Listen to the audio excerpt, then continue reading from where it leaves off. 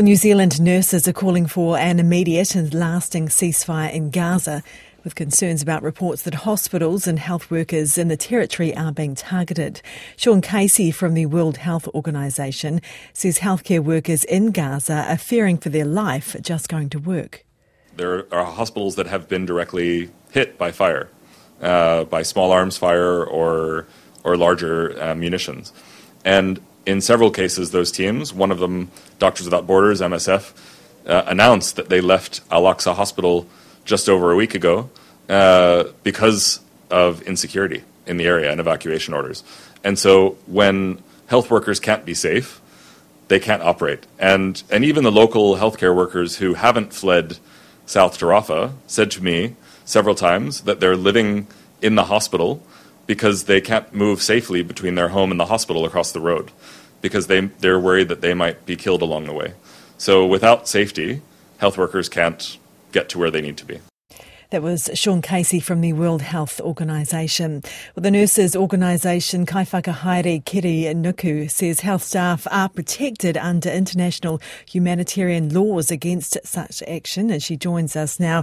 Kia ora, good morning, Kerri. Tell me, what are your concerns here, for health workers in particular in this conflict? Kia ora. Well, it's really clear. We stand in solidarity with our healthcare workers, and they must be kept safe to be able to deliver the care that they need. You know, instinctively, our job is to care and protect. It's really difficult to do when our lives, personal lives, are under threat. This is just not acceptable. It's appalling.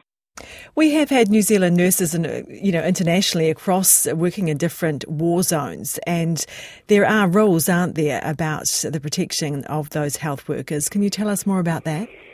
Sure. There is an international humanitarian law based on the Geneva Convention, which considers hospitals like civilians. And so, by de facto, those healthcare workers that work within hospitals should be protected. Now, clearly, with this ongoing bombardment, it's not. Hospitals are not safe. But also the extreme restriction and lack of medical supplies, the relentless bombardment, the extreme trauma that nurses and doctors must be facing each day on whose lives to save and who they can't save because of the lack of supplies. It places everybody in a difficult and traumatic situation, but there should be protection under international human laws. So what are you calling for here? What would you like to see from our government?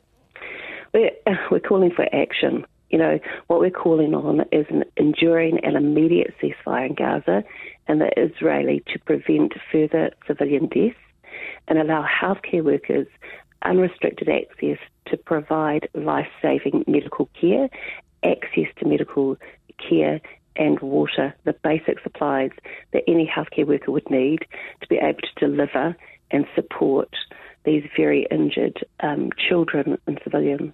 Are you in contact with health workers in Gaza? I mean, I imagine there's a sort of kinship between health workers.